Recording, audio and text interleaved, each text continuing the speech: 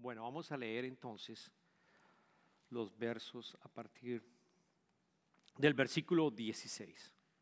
Así que de ahora en adelante no consideramos a nadie según criterios meramente humanos. Aunque antes conocíamos a Cristo de esta manera, ya no lo conocemos así. Por lo tanto, si alguno está en Cristo, es una nueva creación. Lo viejo ha pasado, ha llegado ya lo nuevo. Todo esto proviene de Dios, quien por medio de Cristo nos reconcilió consigo mismo y nos dio el ministerio de la reconciliación. Esto es, que en Cristo Dios estaba reconciliando al mundo consigo mismo, no tomándole en cuenta sus pecados y encargándonos a nosotros el mensaje de la reconciliación. Así que somos embajadores de Cristo, como si Dios los exhortara a ustedes por medio de nosotros. En nombre de Cristo les rogamos que se reconcilien con Dios. Al que no cometió pecado alguno por nosotros, Dios lo trató como pecador, para que en él recibiéramos la justicia de Dios. Nosotros, colaboradores de Dios, le rogamos que no reciban su gracia en vano. Esta es palabra de Dios. Los invito a que oremos. Señor amado, te damos infinitas gracias por tu palabra. Y te pedimos, Señor, que en este momento el Espíritu Santo esté presente con nosotros. Que el Espíritu Santo abra nuestros corazones y también nuestro espíritu para recibir el mensaje que tú tienes preparado para el día de hoy. Que como acabamos de leer, que la gracia que tú nos das, podamos también recibirla, Padre. Te pedimos esto en el nombre de tu Hijo amado Jesucristo. Amén. La semana pasada no estuve aquí presente. Seguramente muchos de ustedes se dieron cuenta. Tuvimos al pastor Alex Núñez, que le damos las gracias al pastor Alex Núñez por haber predicado acá. Yo estuve la semana pasada en Bogotá, Colombia. Y aquellos que no sepan, soy colombiano. Estuve visitando a mi mamá porque quería celebrar con mi mamá el Día de la Madre. Así que con mis hermanos organizamos el viaje y fui y la visité. Mi mamá se encuentra en un sitio, aquí le dicen senior living, pero un sitio de adulto mayor. Allá está ella y fui, y sucede que en Colombia, probablemente algunos han escuchado, como en algunos de nuestros países en Latinoamérica, está convulsionado. Bogotá, Colombia, en general el país, está en medio de una crisis porque se está tratando de implementar una reforma tributaria y básicamente ha habido protestas y estamos viendo que hay otras manos allí que no realmente son digamos, protestas desde el punto de vista válidas quizás, tratando de destruir, quizás hay violencia, ha ocurrido una cantidad de violencia, se empezaron a quemar buses, empezaron a hacer una cantidad de estragos. Y la orden en este sitio donde yo estaba con mi mamá fue, usted no puede salir, usted gracias a Dios tiene la vacuna, pero no vamos a permitir que usted salga por ningún motivo. Ni usted ni su mamá, nadie sale de este sitio por seguridad. Porque habían protestas muy cerca donde nosotros nos encontrábamos. Alcanzamos a escuchar nosotros los gritos y las sirenas. Luego así que nos mantuvieron recluidos. Y estuve una semana con mi mamá viviendo con todos estos alrededor de 40 personas de edad adulta. Fue muy lindo. No me quejo, fue muy lindo. Pude compartir con mi mamá y le doy gracias a Dios. Pude desayunar, almorzar y comer con mi mamá. Y también pude interactuar con todas las personas que estaban allí. Fue algo muy lindo. Y entonces empecé yo a preguntarles y a tener conversaciones con ellos.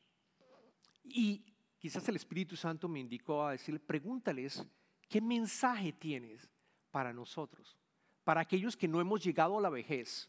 Para aquellos que nosotros no hemos entrado y que todavía estamos activos, ¿qué mensajes tú le darías? Le decía yo, ¿qué mensajes tú le darías a alguien como yo o a mi hijo o quizás a su nieto? Y varios de los mensajes coincidieron.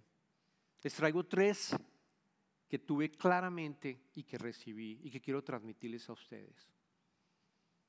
El primero es que me decían, si usted puede decirle a mis nietos Yo se los dije, pero si usted puede llegar a decirles, o usted puede decirle a sus nietos, o usted puede decirle a sus hijos, lo primero, no haga nada ilegal. No haga nada ilegal. Que usted pueda dormir, que el nieto y todos ellos puedan dormir tranquilos, que su conciencia esté tranquila. Este fue el primer mensaje que muchos de ellos dijeron. El segundo fue lo siguiente. El segundo es, que lo decían varias de las personas, usted no se imagina lo rápido que pasa la vida. Usted no se imagina lo rápido que sus hijos se van a estudiar y a trabajar. Usted no se imagina lo rápido que usted y su vida va a llegar un momento en el cual usted va a entrar y va a entrar en la vejez y usted va a retirarse. El tiempo pasa supremamente rápido. Entonces, mi recomendación para ustedes, vivan con amor y vivan todo el tiempo realmente disfrutando a sus seres queridos. Disfrutando a sus seres queridos. Si usted puede expresarle a sus hijos el amor que usted siente, dígaselo. Si usted es un hijo, dígale a su mamá lo mucho que usted la ama, lo mucho agradecido que usted se encuentra. A sus hermanos, el mensaje era, trate de llevar una vida reconciliada con todos. Trate de llegar, porque usted no sabe cuándo usted va a morir, cuándo vamos a pasar a la vida eterna. No lo sabemos cuándo nos va a llamar el Señor. Así que viva consciente de eso. El tiempo pasa muy rápido. Ese fue el segundo mensaje. Y el tercero que varios me dijeron fue, yo quisiera reconciliarme con las personas con las cuales yo estoy enemistado. Por varias circunstancias, quizás porque me hirieron y cuando me hirieron yo sufrí tanto que yo no puedo perdonar a esas personas, que no puedo establecer el diálogo. Me hirieron tanto que dicen, no, yo no puedo hacerlo. Lo que me hizo, muchos no compartían, pero me decían, lo que me hizo no lo puedo perdonar. Fue algo muy duro y no puedo llegar a perdonarlo. O quizás otros habían humillado o habían herido a alguien más. Y por lo tanto decían, yo quisiera tener la fuerza para poder perdonar, para que me perdonen, poder reconciliarme, pero se me está acabando el tiempo. Estoy acá y se me está acabando el tiempo para tener una reconciliación.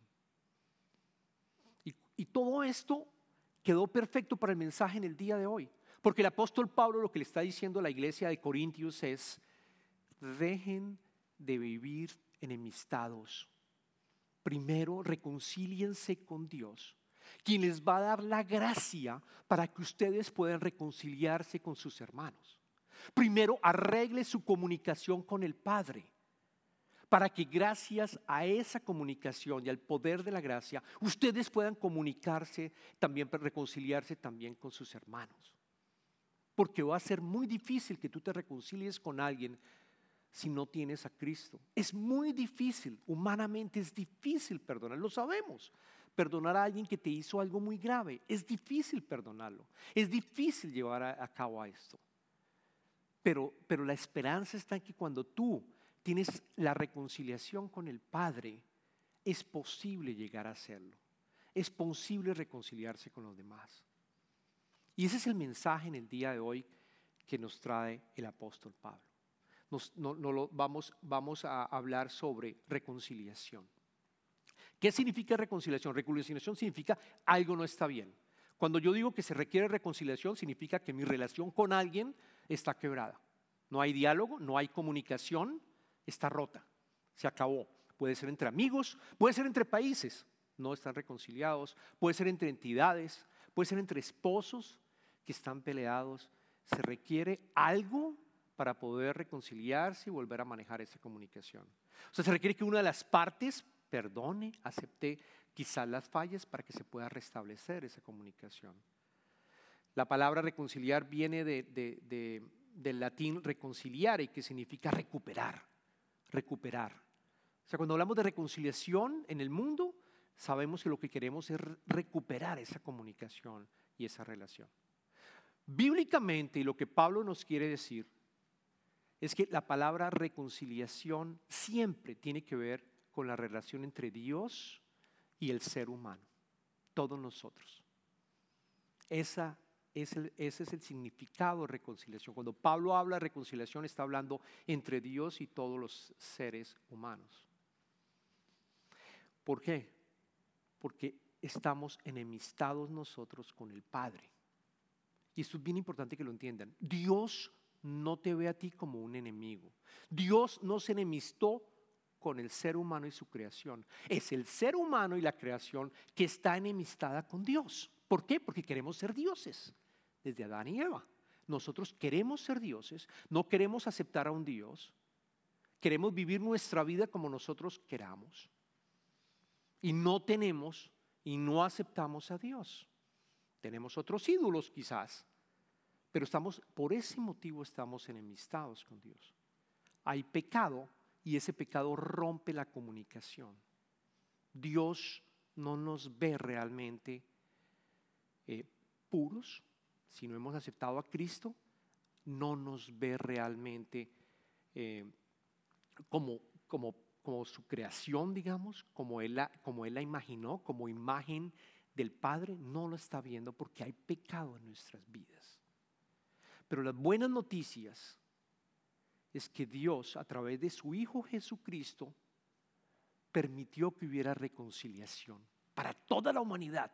Para judíos, para gentiles y para cualquiera, de cualquier nacionalidad. Gracias a Jesucristo que vino y murió por nosotros y por nuestros pecados, nosotros hemos sido reconciliados con Dios. Ese es el primer mensaje.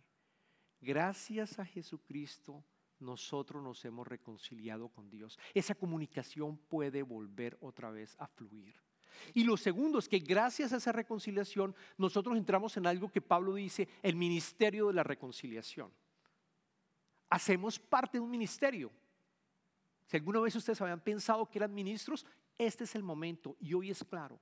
Ustedes son ministros, no son solamente yo como pastor o los que trabajan en esta iglesia. No, todos nosotros, aquellos que aceptamos a Cristo, hemos sido reconciliados, hacemos parte de este ministerio tan lindo que se llama el ministerio de la reconciliación. Entonces vayamos a ver los dos versos claves acá, que es el versículo 18 a 19 del segundo libro de Corintios. Dice, lo voy a volver a leer, todo esto proviene de Dios, quien por medio de Cristo nos reconcilió consigo mismo y nos dio el ministerio de la reconciliación. Esto es, que en Cristo Dios estaba reconciliando el mundo consigo mismo, no tomándole en cuenta sus pecados y encargándonos a nosotros el mensaje de la reconciliación. Es Cristo que inicia la reconciliación. Porque nosotros como seres humanos no podemos reconciliarnos con Dios. Es imposible que tú te puedas reconciliar con Dios. No importa el número de obras que tú hagas, no vas a lograrlo. No vas a lograrlo. Tú requieres un poder divino para lograr restablecer esa comunicación. Y de nuevo, fue a través de Jesucristo, que es Dios. Por eso Dios mismo se reconcilió con el mundo, porque usó y permitió que su Hijo viniera, se encarnara como hombre, Dios hecho hombre, muriera por nuestros pecados, por todos tus pecados. Y de esa manera tú pudieras tener reconciliación cuando tú aceptas ese regalo. Cuando tú aceptas ese gran regalo, te reconcilias con Él. Y muchas cosas pasan, que es lo que vamos a explicar de ahora en adelante. Es gracias al sacrificio de su Hijo que nosotros somos reconciliados. ¿Y qué ocurre? ¿Qué ocurre entonces cuando nos hemos reconciliado con Cristo? Pablo lo explica en el versículo 17. Por lo tanto, si alguno está en Cristo, es una nueva creación. Lo viejo ha pasado, ha llegado ya lo nuevo. Y aquí es bien importante que lo entendamos, porque muchos de nosotros no aceptamos ese regalo, o quizás queremos aceptarlo, pero seguimos sintiéndonos pecadores. Nos cuesta trabajo creer que nuestros pecados, todos tus pecados, absolutamente todos tus pecados que han ocurrido en tu vida, han sido perdonados. Y todos los que tú vas a continuar, porque vamos a continuar pecando. No estoy diciendo que cuando te reconcilies dejas de pecar, vas a continuar pecando. Y esos también están cubiertos con la sangre de Cristo. O sea que los pasados, presentes y futuros han sido perdonados, absolutamente todos. Nosotros desafortunadamente nos cuesta trabajo. Cuando yo hablo con algunos de ustedes, siento en los discipulados que todavía dicen, yo me siento sucio todavía, yo me siento pecador todavía. Quizás es alguien más, quizás es alguien que trabaja en la iglesia, que entonces, o quizás es fulanito de tal que expresa ese amor, pero yo no, yo me siento todavía pecador, volví a pecar. Pero yo quiero decirles hoy, hermanos, quiero decirles hoy que cuando Pablo habla de que somos criaturas nuevas, es verdad, es un hecho. Tú eres una criatura nueva. Y para hacer esto, para estudiar realmente la palabra nueva, estuve estudiando la palabra nueva, tiene dos significados en griego. Uno que se llama neos y el otro que se llama kainos. O sea, uno puede decir nuevo en dos formas a nivel en griego. Uno, neos, kainos. Y neos significa nuevo, joven, reciente. O sea, casi que el que usamos nosotros en el mundo. Ustedes tienen el último Apple, por ejemplo, el último teléfono, el 12, es algo nuevo. El último carro, el último modelo es algo nuevo, es algo reciente. Pero ¿qué pasa con el tiempo? Se empieza a volver obsoleto. Entonces, ese significado de nuevo que usamos nosotros en el mundo de Occidente es un significado que da a entender que eso nuevo como que ya deja de ser obsoleto, ¿no? Quizás te sientes nuevamente libre de pecado, pero como que el tiempo me va afectando y vuelvo y caigo. Y entonces ya dejo de ser nuevo, como que pierdo esa percepción de ser nuevo. Bíblicamente, lo que está diciendo las Escrituras es que ese nuevo es no neos, es kainos. Y ese kainos significa fresco, nuevo pero renovado, fresco, que no lo afecta el tiempo, no lo afecta el tiempo. La variable de tiempo no afecta este nuevo. Y ese eres tú, este eres tú. Eres tú cuando tú has aceptado a Cristo, ese gran regalo. Tú eres nuevo en Cristo. Eres nuevo en Cristo, tus pecados han sido perdonados, tienes el Espíritu Santo y has recibido la gracia para seguir. Es bien importante que logremos entender el mensaje de ser nuevo. Es como la mariposa, por ejemplo, en la metamorfosis entre una larva y una mariposa. La larva va creciendo, llevándose, se coloca en el larva. Una vez coloqué el video, pero básicamente la larva se convierte en una mariposa. Y al final, ¿qué pasa? Esa mariposa no actúa como una larva, o la larva no actúa como una mariposa. Son dos seres independientes, y eso somos nosotros en Cristo. ¿Qué más ocurre? ¿Qué más ocurre en el momento en que nosotros nos reconciliamos con Él y aceptamos este regalo? Ocurren dos cosas: hay redención y adicionalmente hay adopción. Redención significa que hemos recibido, Jesucristo ha pagado por todos nuestros pecados. Eso significa redención, pagó la deuda. Y por último, somos hijos de Dios, hacemos parte de la familia. Que lo estuvimos cantando, ya no soy esclavo, soy hijo de Dios. Ya empiezo a ser parte de la familia de Cristo.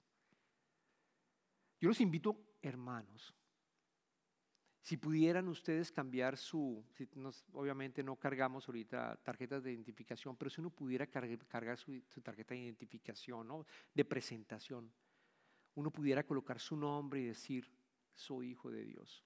O si alguien te presenta, ¿cómo te llamas? Tú digas, no, yo me llamo fulanito de tal, hijo de Dios, redimido por Dios. Cada vez que podamos tenemos que introducir y recordar, porque la mente es terrible, nos va afectando. Recordar, tú eres una nueva criatura en Cristo. Es el mejor regalo que tú puedas llegar a tener. Y si logras aceptar este regalo, entonces, ¿qué ocurre? Ya es más fácil, ya es más posible, ya divinamente es posible poder reconciliarme con un hermano, con alguien más. Y es exactamente lo que Pablo está diciéndonos. Entramos a ser parte del ministerio de la reconciliación. Empezamos a ser parte de ese ministerio. Empiezan a ustedes a ser ministros. No tienen que ir al seminario, no tienen que estudiar, sencillamente ya son ministros. Cada uno de ustedes son ministros, hacen parte del ministerio de reconciliación y tienen dos actividades bien importantes que llevar a cabo. Dos actividades bien importantes como parte del ministerio. La primera, que otros también se reconcilien con Dios. Es decir, que tú seas un testigo y que tú de una manera suave, de una manera amorosa le digas a tu hermano, hay una mejor manera de vivir esta vida. Hay una mejor manera de vivir que es con Cristo. No tienes que ser Dios. No tienes que sufrir estando solo y tratando de ser Dios. Puedes reconciliarte con Él. Es el mejor regalo que tú puedas tener. Te invito a que leas las Escrituras. Te invito a que vayas al servicio. Te invito a que te acerques a Dios. El tiempo es corto, como decían estas señoras y señores. El tiempo es corto. Hay un sentido de urgencia. No vivas esta vida independiente de Dios. Esa es la primera, que invitemos a otros a que se reconcilien con Dios. Es bien importante. Pablo lo dice cuando vemos en el verso número 20. Así que somos embajadores de Cristo, como si Dios los exhortara a ustedes por medio de nosotros. En nombre de Cristo les rogamos que se reconcilien con Dios. Verso número 20. Somos embajadores. ¿Qué significa ser un embajador? Cuando tú eres embajador, y ojalá te nombren embajador en un momento dado de nuestros países, en algún otro país, tú estás representando ese país. Y tú vives en ese otro país y posiblemente estás viendo cosas que no estás de acuerdo con ese país. No estás de acuerdo como están viviendo, terrible como viven, pero respetas esa idiosincrasia, respetas esa cultura, pero tú no estás de acuerdo. Tú representas otro país, tú representas el reino de Dios. Hermanos y hermanas, ustedes están representando el reino de Dios en este mundo. Salen de acá y van a enfrentarse a un mundo diferente. Y estamos representando a Dios. Estamos representando a Dios. Somos ministros, somos santos, porque estamos siendo redimidos. Aquellos que nosotros hemos estado, todos hemos sido redimidos. Por lo tanto, somos santos, somos ministros. Así que yo encuentro el momento adecuado para poder hablar con mi hermano, sin criticarlo, sin ofenderlo, porque es complicado hablar de temas espirituales, pero yo lo invito y oro por él. Como ministro, oro por él. Estoy orando por él y estoy diciéndole, ojalá conozca al Señor. Señor, que abra las puertas y pueda conocerlo. Empezando por la familia. De nuevo, muchas veces lo digo, yo quisiera ir al cielo y realmente encontrar a mis seres amados. Yo no quisiera ir al cielo y no encontrar a mis seres amados. Luego yo tengo la obligación de poder invitar a que se remidan con Dios y lo conozcan. Ese es ser un embajador, exactamente ser un embajador. Normalmente un embajador no le ruega a alguien que vaya y visite quizás su país o no ruega, pero aquí Pablo está yendo el paso adicional y está diciendo, ruéguenles a ellos que conozcan. Como embajadores, ruéguenles a las otras personas, reconcíliese con Dios. Ora por ellos. Y el otro, que podamos reconciliarnos. Aquí llegamos al punto de reconciliarnos con nuestro hermano. Yo no sé si hoy tienes a alguien en tu mente con el cual quizás tú no has podido reconciliarte porque te hirió, te hizo algo terrible. Tú no lo puedes perdonar. Tú no lo puedes perdonar. Yo te invito primero a reconsiderar lo que hizo Cristo por ti. El amor que Él te tiene es un amor inmenso. Es un amor inmenso que Él mismo hizo la reconciliación enviando a su Hijo a morir en un madero por ti.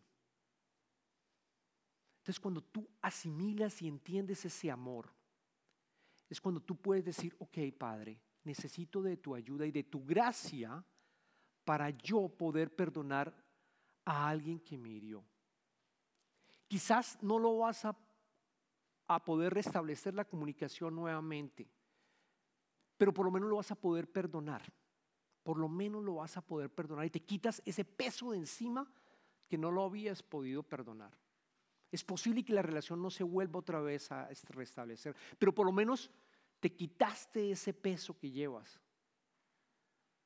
de que no lo has podido perdonar, y solo a través de la gracia de Él. O quizás tú hiriste a alguien y es el momento en que tú lo llames y le digas: perdóname. Hace 4 o 5 años no sé lo que pasó, etcétera. No sé cómo son las circunstancias. Perdóname. Que la gracia de Dios te ayude para que puedas también perdonar a aquellos que tú has ofendido. Vamos a orar el Padre Nuestro ahorita en la comunión y lo decimos en la comunión. Perdona a los que nos han ofendido, como también nosotros perdonamos a los que nos ofenden. Es parte del ministerio de la reconciliación. Les voy a dejar una práctica, y si todavía es muy difícil llegar a incluso perdonarlos, yo te invito a que escojas a una persona que tú conoces, que es cristiana, la cual tú tienes toda la confianza, y tú le digas: necesito que me ayudes con esta carga que tengo yo.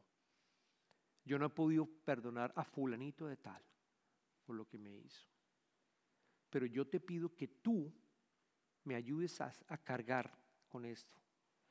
Y lo que quiero que hagas es que ores por la persona que me ofendió y me hizo esto, y ores por mí para que yo pueda reconciliarme.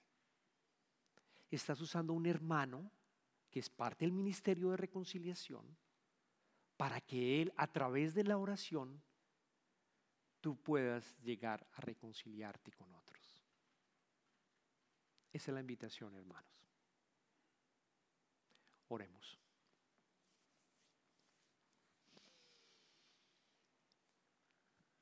Señor, te damos infinitas gracias por lo que tu Hijo Jesucristo hizo por nosotros, porque viniste a este mundo para perdonar nuestros pecados y borrarlos completamente y ser santos ante ti. Te pedimos, Señor, que esta gracia no se pierda, que esta gracia no sea en vano, que la gracia que recibimos por este regalo tan inmenso no sea en vano, de tal manera que podamos invitar a otros a que te conozcan también y que se puedan reconciliar contigo. Y adicionalmente, si hay alguien que nosotros estemos todavía en enemistad, que esa gracia nos permita restablecer nuevamente esa comunicación, o por lo menos perdonar, que podamos perdonar, Padre. Te pedimos todo esto, Señor, en el nombre de tu amado Hijo Jesucristo. Amén.